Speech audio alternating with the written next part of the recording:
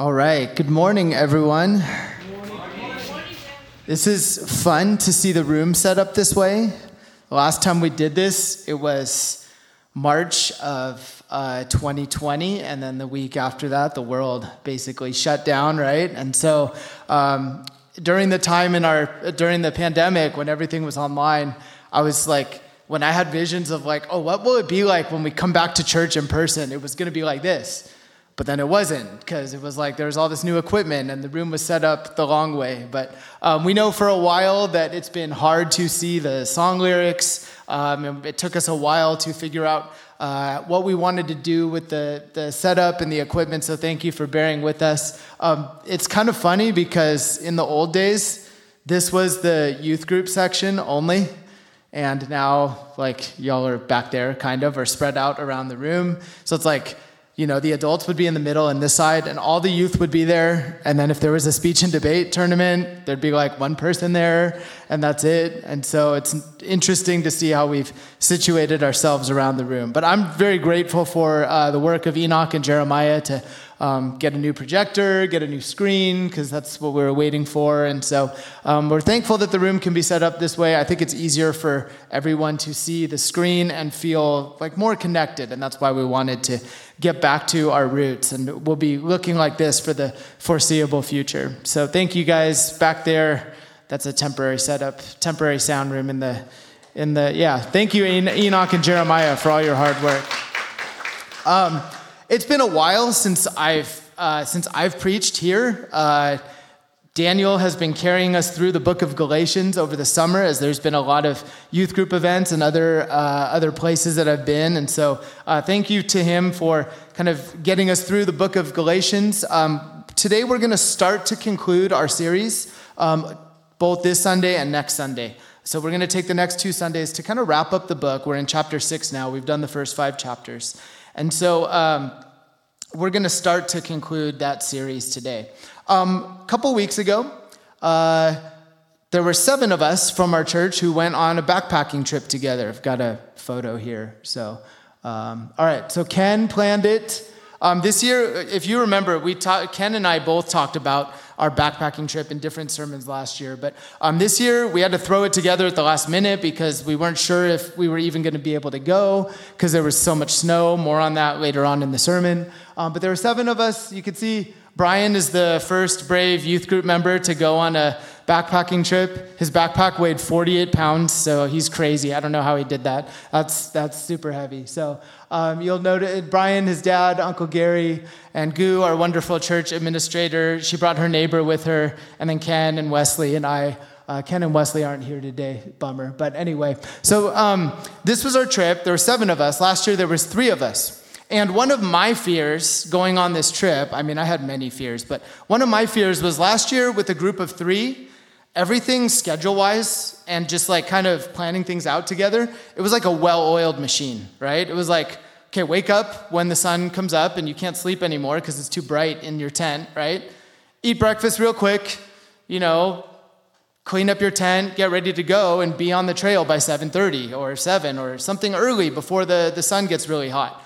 But with 7 people, there's more variables, right? The bigger the group, the more opinions on how much sleep we need or what time we go to sleep. Last year, we were all in our tents sleeping by 8 p.m. Having Brian and his dad there this year made it very different because they stay up late. And so when you have more people, more variables exist. And I was worried, how is it going to get contentious at times because there's 7 of us instead of 3? When you look at the book of Galatians, as the early church was starting, you see issues that would arise that we've talked about in our series. And so I'm thankful for this group of people. We had a fantastic time. There were challenges, which I'll talk about later. But anytime when you have a group of people, the more you try to establish something or the more people there are, the more opinions that can arise, and more challenges, more opportunities for conflict can arise. And I think that's why Paul ends the book of Galatians the way he did. So if we do some review of what we've talked about so far in the book of Galatians, I've kind of pulled out 4, if you could go to the next slide, there's 4 kind of main things I wanted to point us back to that we've been looking at over the last several months. So first, if you remember, Paul's goal is to show the Galatian church, the Galatian brothers and sisters, that true freedom comes from only knowing Christ.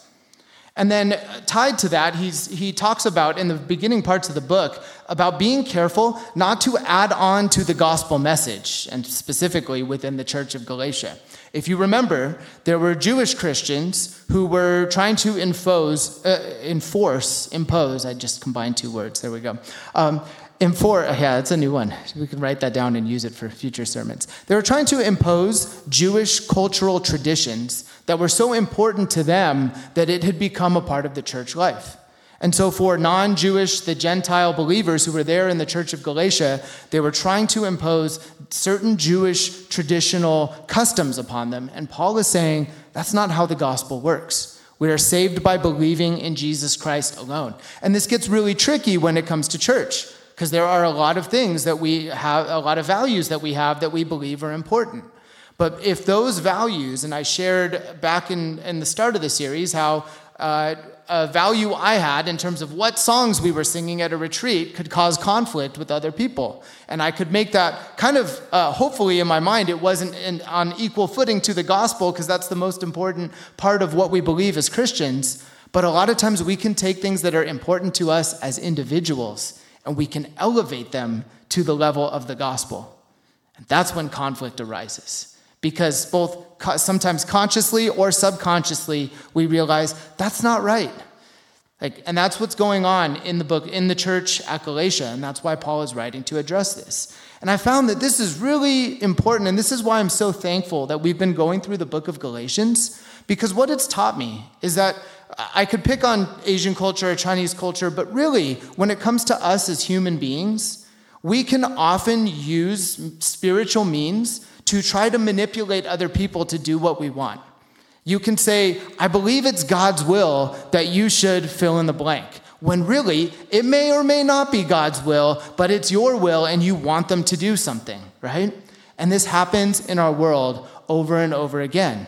And that's how the messiness of relationships can begin, when we realize, hey, that's not right, and resentment can build from that. So that's why Paul is writing this book.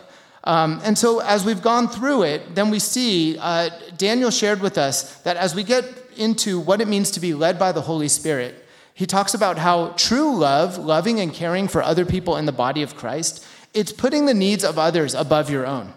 It's kind of the opposite of saying you need to follow this value because I think God wants you to, which is, a way of manipulating people. But the opposite of that is putting others above yourself.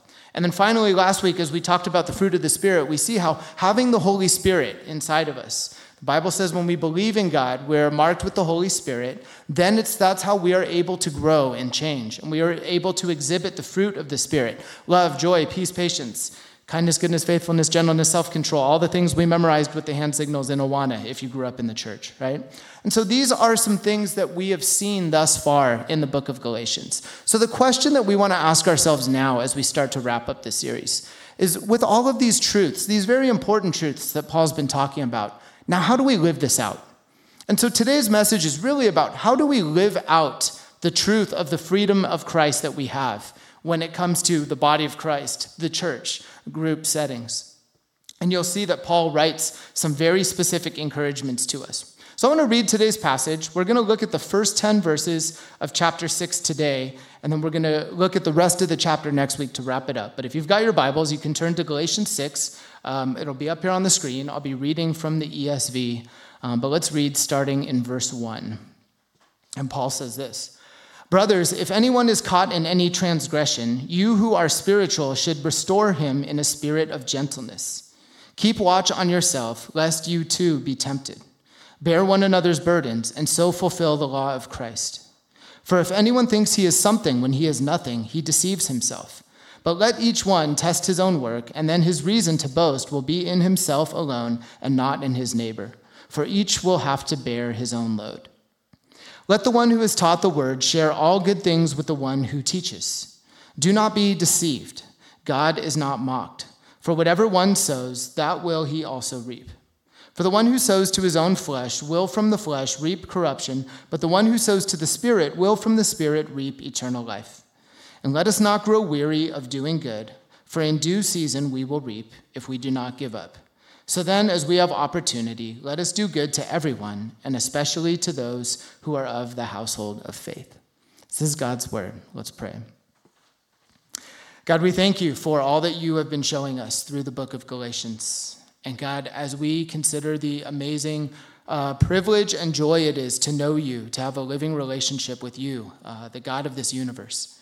God, I pray that these words that we've read, that we would see these are spoken for our benefit, so that we might know how to best love one another within the body of Christ and outside the body of Christ.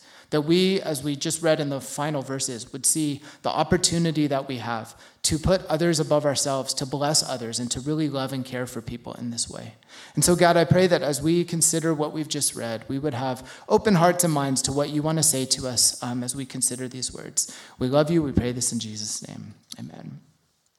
So really, I'm glad these two verses are here. I'm not going to talk about these two verses that much today, because it's going to be kind of a concluding statement for everything else that we read.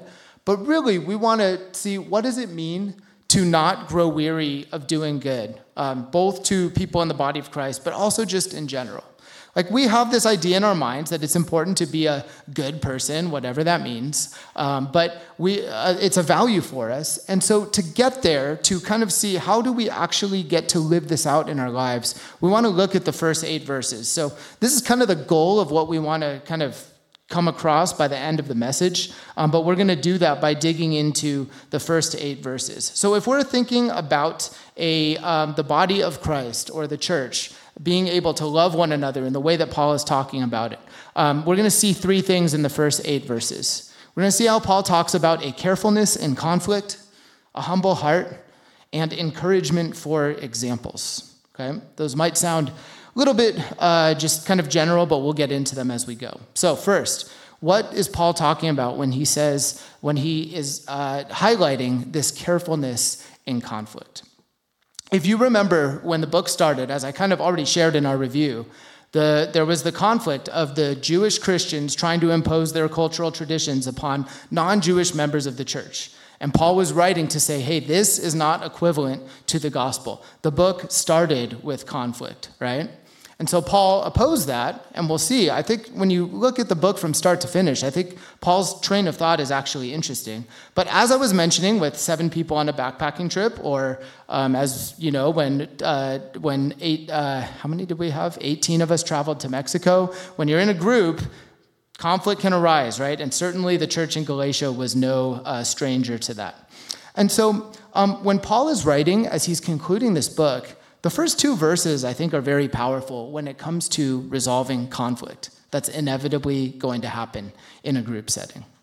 And so he says, brothers, if anyone is caught in any transgression, another word for transgression, depending on your version, is sin, so something that's wrong, that's serious, he says, you who are spiritual should restore him in a spirit of gentleness. Now, when conflict arises, I think we often want to kind of come to some resolution, but I don't know if we do it exactly the way that Paul is talking about here.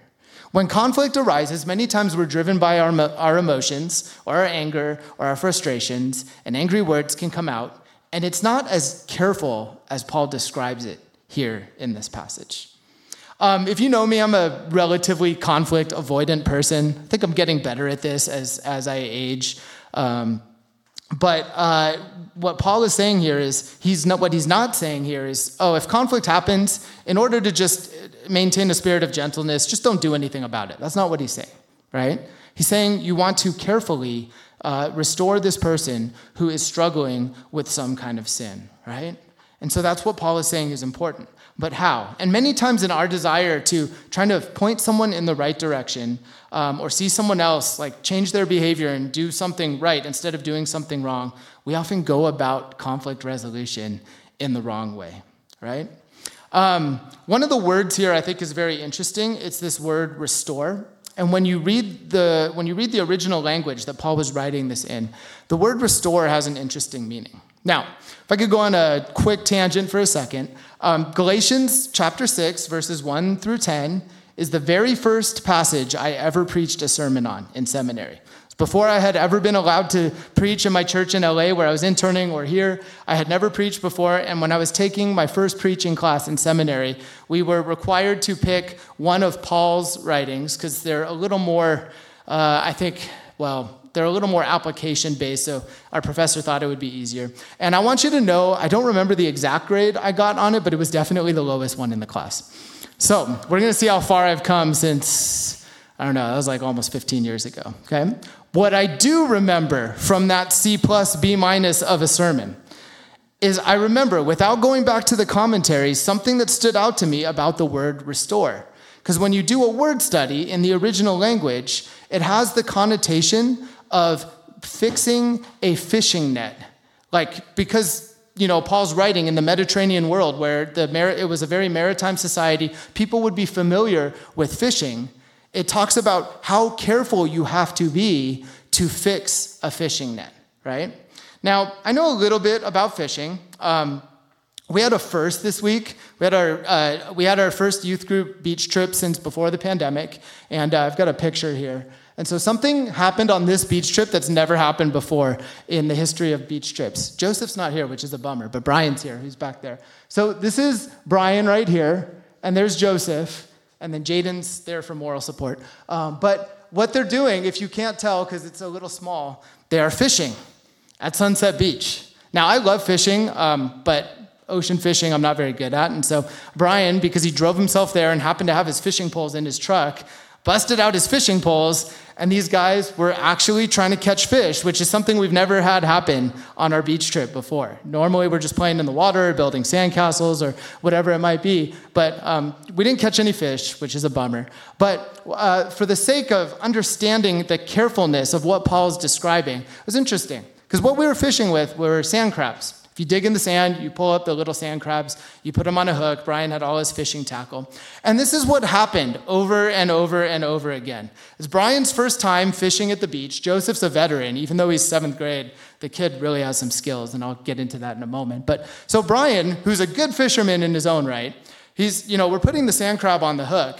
And inevitably, after his first cast was fine, but then he reeled it in, threw it back out. Time after time after time, as you see him cast, and he's really good at casting, so it's going really far, you see the sand crab just flying off. It's no longer on the hook. And so he would reel it in, and I would try to carefully put it on the hook, but I'm not that great a fisherman. So over and over again, he'd cast it, and as it's going off, you see the sand crab flying off the hook, and I'm screaming, no, oh man, not again, right? And then so Joseph comes over, and we're asking him, how do you do this? Because clearly we're not doing this correctly.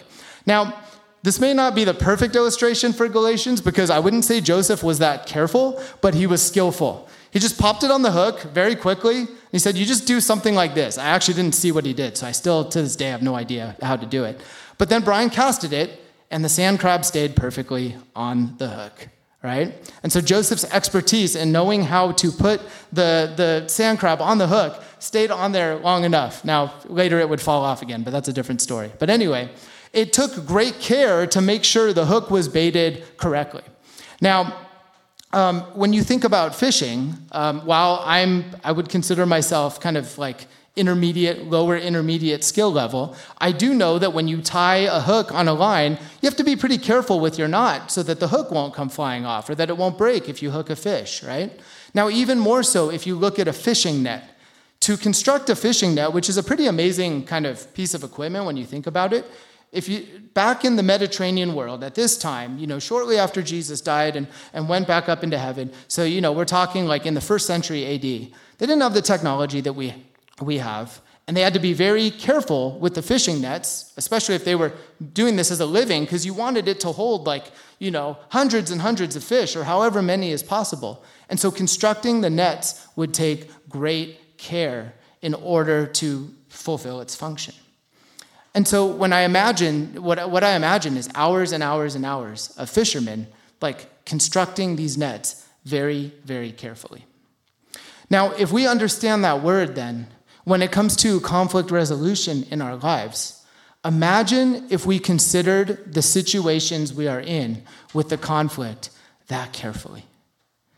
I think it would be different than how we go about conflict resolution in our lives many times, right? Because oftentimes, if we see something's wrong, we know it's wrong, we want to correct it, and we can easily, out of our own kind of laser focus on what we think is right, we can lash into someone without considering how, what their week has been like, what are the reasons why some kind of sin has been committed. Again, we're not saying that sin is not a serious thing or doesn't need to be addressed, but Paul is saying this is how careful we need to be when we go about conflict resolution. And if we can understand that, then I think that would actually change the way we speak to one another or deal with one another when conflicts arise. We want to have that same level of care for how a very elaborate fishing net was constructed back in the days before modern technology and having the right tools. And so you can see how important this is for the Apostle Paul as he's encouraging the brothers and sisters in the church of Galatia. And so he goes on in verse 1. He says, keep watch on yourself, lest you too be tempted. Why does he say this? Because he's saying, in your hurry to try to correct someone else, be careful about your own attitude or your own state of mind, so that you may not fall into sin as well. Many times when we want to help someone or correct someone else who's struggling in a particular area, if we are not careful, we can go about it in a sinful way ourselves. And the snowball of sin can just go on and on and on. Verse 2, he says, bear one another's burdens and so fulfill the law of Christ.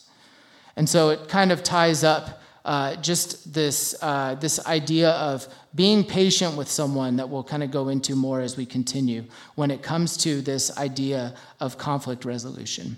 And so hopefully we can think about, before we get into the big picture takeaways, if we had this level of care in our conflict resolution, if we were using a gospel-driven way to resolve conflicts in our lives, wouldn't our relationships look much different than they do today? So that's the first thing that Paul talks about. He says, we want to be a church to the brothers and sisters in Galatia. He says, we want to be a church that is this careful in our relationships, where we can be able to correct one another, but not without falling into anger or self-centeredness. And when you think about the way that Galatians is written, Paul does get very intense in chapter 3, right? He says, you foolish Galatians. And you could say, Paul, it's kind of the opposite of what you're saying here, isn't it? That's why I think it's really fascinating how the book of Galatians is constructed. The first couple chapters, it's dense. There's a lot about the situation of the cultural traditions and the struggle and Paul's background. But Paul goes through 2 chapters to try to carefully lay out where he's coming from and why the issue of holding these cultural traditions over people's heads is so important to him before he gets into the emotion of what he's saying in chapter 3. And I think that's a way where you can see Paul is trying to live this out. Now, Paul, as a human being, by no means would be perfect. You see him get pretty emotional and angry at times in his writings. But for the first couple of chapters, he's trying to reason with the brothers and sisters to help them see where he's coming from before he gets into the directness of what's going on. And I would say he is so passionate about it because he sees that it's wrong and it's something that needs to be addressed. And so I do think Paul has exhibited a lot of this care that he's encouraging the Galatian brothers and sisters to see here. And so knowing how to deal with sin or conflict in any setting is important, but especially in a church, right? And so we don't want to be conflict avoidant, but you see Paul's encouragement for the brothers and sisters here in the church of Galatia. I remember being on the receiving end of this level of care here in our church. There was a time where I wouldn't call it a mistake. I would call it a decision that I made for how we were planning one of our retreats that ended up costing our church quite a bit of money.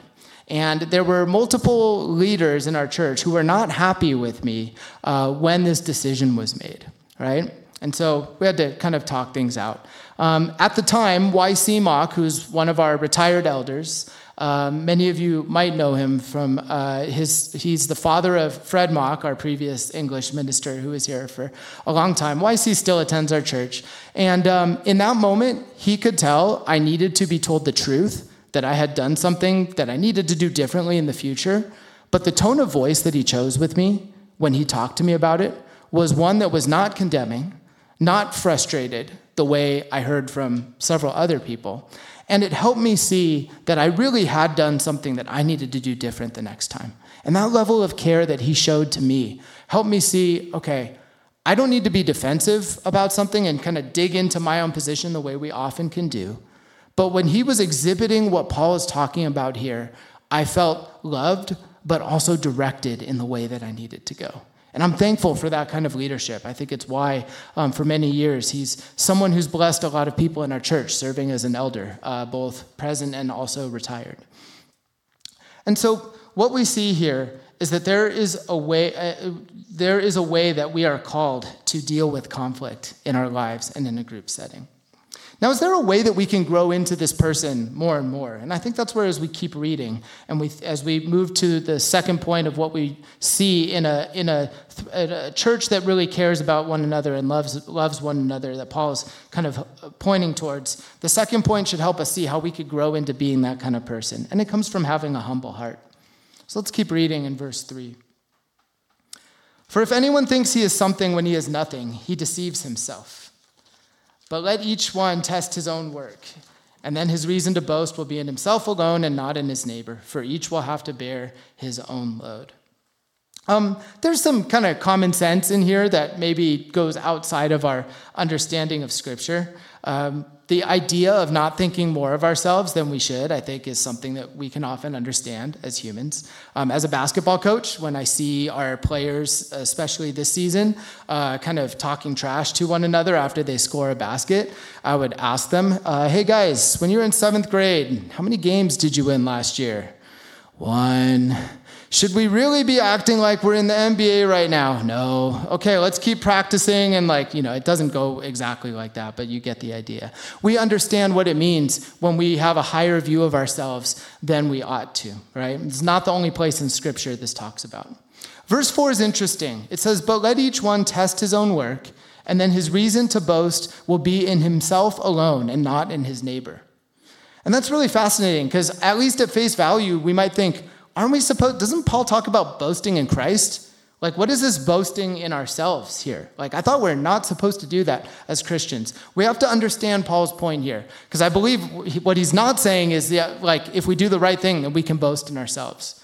What he's really getting at is the danger of comparisons when we compare how we are as a person to our brother and sister in Christ. And he's trying to encourage the Galatians, hey, look, sin and conflict management, that's something that has to take place, but it can't be from a place where we feel superior to that person, right? That just kind of bogs us down in the picture of conflict and kind of making things worse, right? And so the idea of testing here and not thinking more highly of yourself than you ought, it's why we can understand Jesus would say, hey, you've got to take the log out of your own eye before you address the speck in someone else's eye in Matthew chapter 7, right?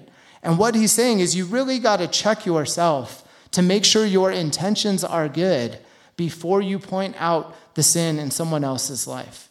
Is the reason you're pointing it out so that you can feel morally or spiritually superior to that person? If it is, then it's probably not the right time to say anything. We've got to deal with that sense of superiority in our lives first before we can deal with someone else's. And the point is not to compare our own abilities or our holiness or our morality with others. And that's why I think Paul says, for each will have to bear his own load. In the end, we are all, it's on each person to understand, am I actually being humble, or am I calling things out of a spirit of comparison so I can feel better about myself than someone else? And really, and then going back to verse 2, where it says, bear one another's burdens and so fulfill the law of Christ. If we have a humble heart, we can realize Christ was the perfect one that we want to follow. We want to do our best to live out his teachings. But we have to remember that as humans, we are never going to measure up to the holiness of Jesus Christ. And that should keep us humble. It should help us have the right mindset or mentality when we realize, okay, I really want to help this person who's struggling with sin, but I want to recognize the sin that's in my own life as well. and see that that's a huge danger to relationships, and to be able to recognize that and to realize I will never be the kind of person that Jesus Christ is, and I want to look to him for guidance and for example. And I think that's something that keeps us humble in our relationships with one another, and also when we go back to what Paul was talking about when it comes to conflict resolution. And so really, what I think that what a humble heart is, it's really recognizing our place before God, that we recognize our own sin. That's why we would want to help someone else out in their life, because we know how destructive it is. We know how dangerous it is in our own lives. And we can have this humble place of knowing God is God. I'm a fallen human being who's saved by grace. And that way I can keep things in the proper perspective. I already was talking about YC, Elder Mock, so this will be part 2 of it. I'm thankful for his example because as an elder, I don't think I've ever met someone who's so self-deprecating. And you could take self-deprecation way too far, but I think it's a really good skill when it comes to relationships. A joke that we have when we're setting up for lunch in here, and the English side is waiting and waiting and waiting because the Chinese service is not done yet. We will often say, what's going on? Is YC preaching today?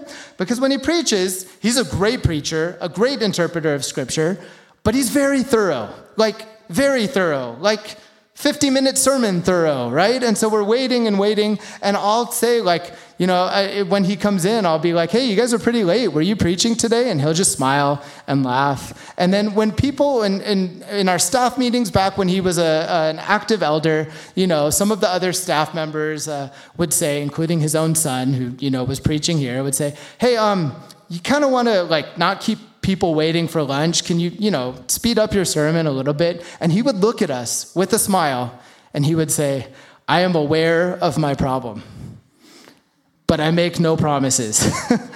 And it was from one of our elders, someone we looked to for guidance, it was what a humble thing to say. And it's not the only time where I've experienced that kind of just humility and self-deprecation. When we were planning a parenting workshop where we wanted to be able to give the youth parents guidance for just how children are raised when it comes to a Christian perspective, I said, YC, we're looking for a speaker for our, I didn't know how delicately to put it, but I was like, could you kind of talk about all the mistakes you made as a parent and use this passage? And he read the passage about not regarding anyone from the old mindset, like a pre-Christian mindset, but regarding them from as a new creation. And he looked at the verse and he just looked at me. He said, I'll have no problem. And he went on stage and brought Fred up on stage and talked about many of the ways that, in his own words, he had screwed up his own son. And just talked about it in a very honest but just very genuine way. And I think when it comes to relationships with him, this is why he's one of the first people I run to when I'm having some kind of problem, because I trust him. Why? Because he's humble, because he's not trying to put on this front of I'm this church elder who's doing the right thing all the time, but he's willing to share from his failings and willing to share in the ways he's experienced the grace of God. And that's what it means to have a humble heart. And so a humble heart is truly something powerful. If we know who we are before God, we know the shortcomings we've had in our lives, and we can acknowledge this and be honest about it and know that God still loves us because that's how gracious he is, it's truly something powerful when we can experience this level of humility. Last week, Daniel talked about the fruit of the Spirit. And what I was struck by is many times when we look at the fruit of the Spirit, we can see it as goals that we have to meet. I have to be a joyful person. I have to be a loving person. I have to be a patient person. And we've lost sight of what the fruit of the Spirit all is entirely. But the fruit of the Spirit, it comes from the Holy Spirit inside of us as a result of being changed by our faith in God. It's not the fruit of, and fill in the blank with our names. It's not something we have to do on our own. But it's recognizing we have the Holy Spirit, the Spirit of God in us, and that's what helps us be patient with someone. It's what helps us be joyful when our lives have a hard time being joyful. And all the different fruit of the Spirit that you read about in chapter 5. We can know our place before God.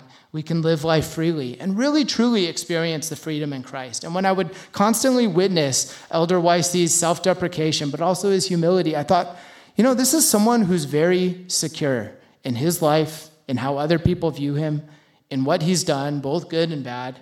And it's a really powerful thing, and something that hopefully I've been able to just learn from him and put into practice in my own life. And it's why I realize I probably need to spend more time with him. And so if we can experience this freedom or experience this humbleness of heart, then what is another mark of the body of Christ that Paul gets into? And the verses 6, 7, 8 are quite interesting.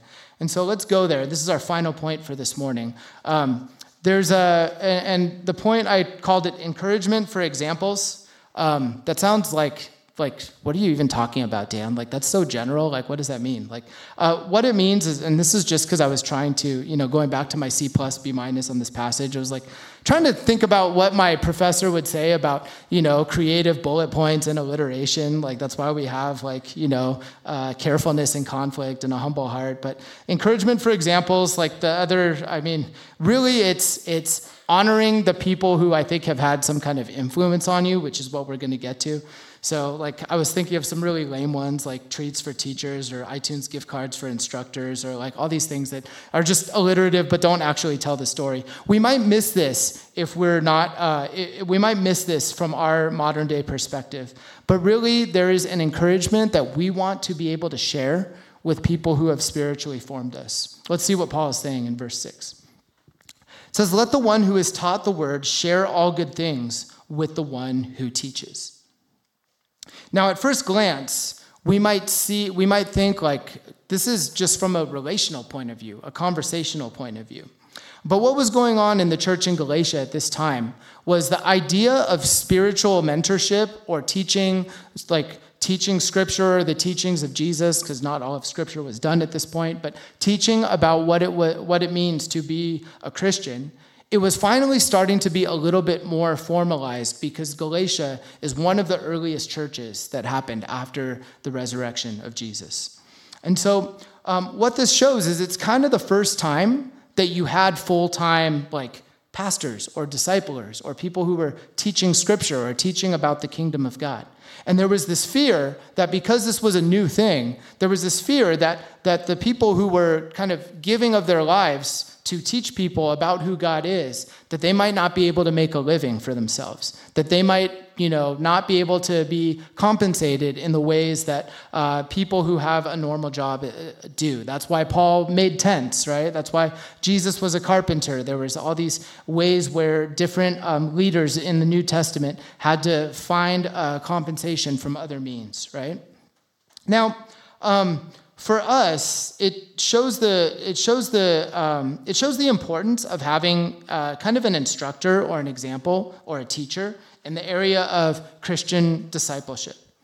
And so because this was a new thing, there was this fear that those who kind of spent their lives doing this, they wouldn't be taken care of. Now, when I was thinking about how we might be able to understand this or apply this, I don't think the financial part necessarily applies to us here. I've seen it around the world where, when we go visit Mexico, some of the pastors that we might meet, they don't have a lot of money and they're trusting in God's provision. And I think that's where the understanding of the history behind this passage would be very important for people to take care of those who are the spiritual leaders in their communities. If I'm speaking for myself, I feel so fortunate to be a pastor in our church. I feel like brothers and sisters always want to make sure that, that I'm not worrying about how to pay rent or where food's going to come from. Matter of fact, I would say it's impossible for me to lose weight being in this church because people give so much food over and over and over again. And that's not the reality that all Christian workers have in our world. And there are many people who suffer the pains of hunger around the world because they're committed to it. I don't believe that I suffer in those same ways. But how do we contextualize this idea then for us in the body of Christ? How can that be encouraging for us?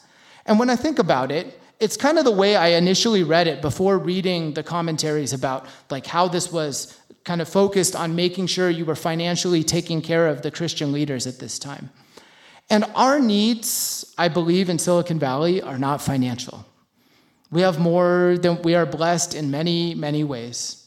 But our needs, I think, are deeply relational in a way where because we're so busy, because we accomplish so many things, I don't know that we always experience the encouragement that comes from the work that's being done as we encourage one another in the body of Christ. What I mean by that is there are people in my life who I meet with regularly, like Elder YC, as I've talked about, or Auntie Rosa, who I've mentioned many times because I do Bible study with her week in and week out. And there are people that I see as great mentors in my life and people that I turn to for support when I'm having a problem. But what this makes me think of is like, they're retired, like they're the ones who are like giving me food, but if there is some encouragement that I could offer them about what they've shared in my life or how like God's been working in my life, that is way more important than any currency that I think I could give them it would just be so meaningful for them. I think one of my favorite parts about being a pastor is when someone goes away for a long time and they go to college or they move out of the area and they come back and they want to meet with me or they want to meet with Daniel and they can share how God's at work in their life, right? And I think we get to experience this quite a bit. And so this is not a cry for, hey, you guys need to contact Daniel and I and like tell us everything that God's doing in your life. I think that happens a lot. But there are also other people in our lives that help spiritually form us that I think we could encourage. Youth counselors, Sunday school teachers. How cool would it be if you remember something that you learned in Sunday school many years ago? Maybe our memories are not that good, but actually I think a lot of us have very formative memories of Sunday school, whether good or bad, right? But if we can share some kind of encouragement with someone who's helped form us or shape us, that's a really powerful thing. Imagine how that would add to the environment of a church body of Christ. Now, I think Paul's main purpose for writing this is to make sure that the church leaders in Galatia wouldn't have to worry about where their food was coming from or if they had a place to sleep. And so I'm taking an interpretive jump to application for us where we say we don't have to worry about those things, but imagine how much more emotionally and spiritually encouraged we would be if we were sharing with one another what God is doing in our lives. And I do think that's something that we could do more often. And so it makes me think of spiritual mentors that in some ways, as I'm preaching about this passage, I'm focusing this squarely on myself and not you all, because I think I actually get to hear a lot of this from many of you. And I realize I need to be more thankful for the spiritual mentors that I've had in my life. I need to share what God's done in my life with them way more than I have, because that's an amazing piece of just relationship that will deepen the relationships within the body of Christ. And so I think that's a way where we can live this out. When we do these things, if we can exhibit this kind of care in conflict, when conflict inevitably comes up, if we can have a humility of heart, and when we can share encouragement with those who have helped form us spiritually, I think we get a picture of what verses 9 and 10 look like. So let's read that again. Let us not grow weary of doing good, for in due season we will reap if we do not give up. So then, as we have opportunity, let us do good to everyone, and especially to those who are of the household of faith. And so as the book of Galatians is coming to a close, it's an encouragement for us to put into practice, to apply the amazing truths that we see, that we're saved by grace, we're saved by the gospel and not other expectations. And we can have this freedom in Christ, freedom to know that we are nothing before Christ, that we can be humble, but that it can influence our relationships in a way where we want to love someone just by putting their needs above ours. And I know this is not always easy. I think that's why Paul says, let us not grow weary in doing this. To love someone is costly. To foster good relationships takes time and effort. But I'm continually struck by the truth that when I am focused on blessing someone else rather than the blessing I'm going to receive, that my life is infinitely better and I'm way more satisfied than I might think. And so Paul ends this section with an encouragement to say, as we have this opportunity, Let us live out these truths that he's just talked about, the care, the humility, the encouragement. Let us do that in the body of Christ. And let's also do that for everyone as we have opportunity. But he especially focuses on encouraging the body of Christ in this way. And it paints this beautiful picture of what the church is like when we have these kinds of relationships. I think that's a good place for our series to start to wrap up. I mentioned that we had some challenges on our backpacking trip.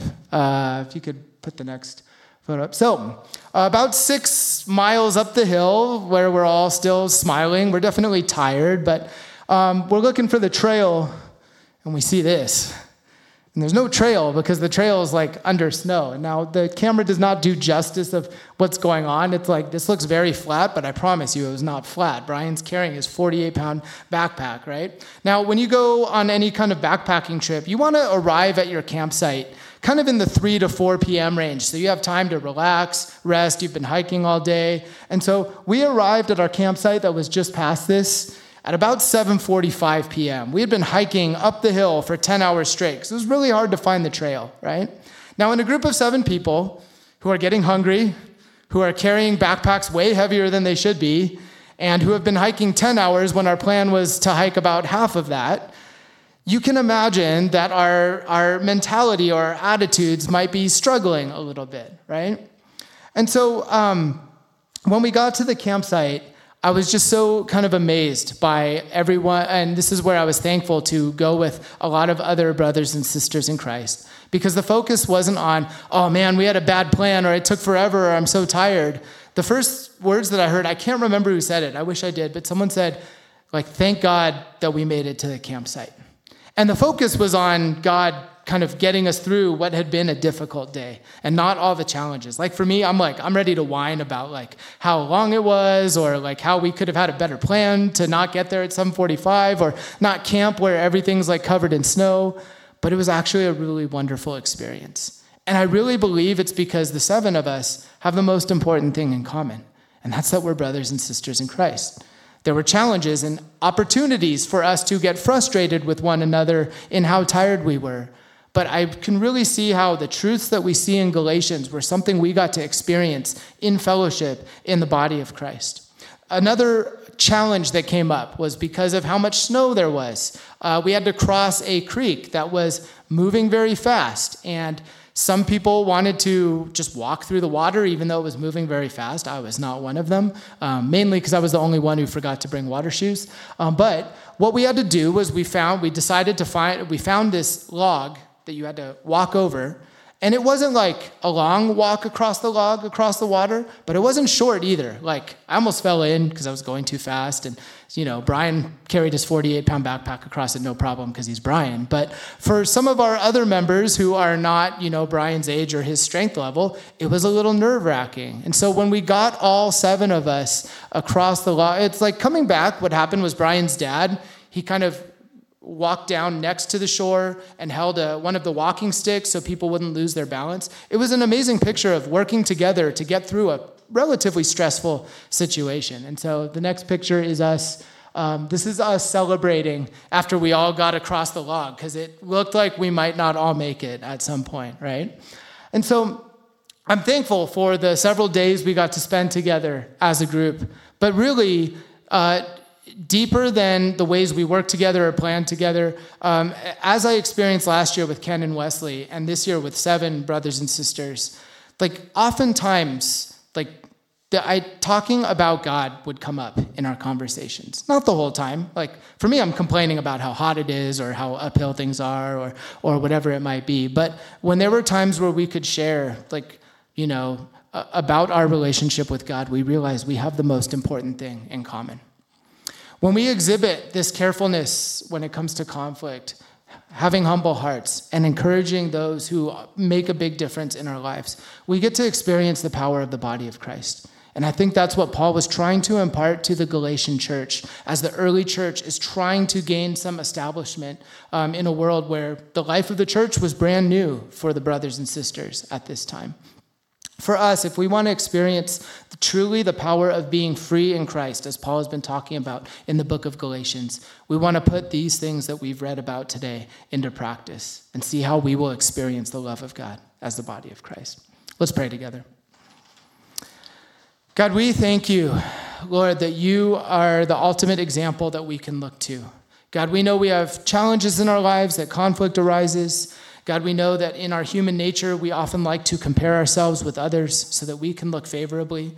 God, would you forgive us for the ways that we put ourselves above others? And may we humbly realize, God, that you have saved us not because of what we've done, not because of the good things we've tried to do, but you've saved us by your grace because you truly are just the wisest, but also the Son of God, the God, and that we could trust in someone who knows infinitely more and has demonstrated infinitely greater love and humility than we ever could. So God, I pray that we would put these things into practice. God, that we would go out of our way to encourage someone who's made a difference in our lives spiritually. God, that when conflict arises, that we could pause and exhibit the type of care that your word directs us to. And Lord, I pray that when we do this, God, we would see God-centered relationships that are truly a blessing for us to experience the freedom that we have in you. As we sing this last song together, God, I pray that these applications that we read about would be on our minds and our hearts to put into practice as we go from here today. We love you. We pray this in Jesus' name. Amen.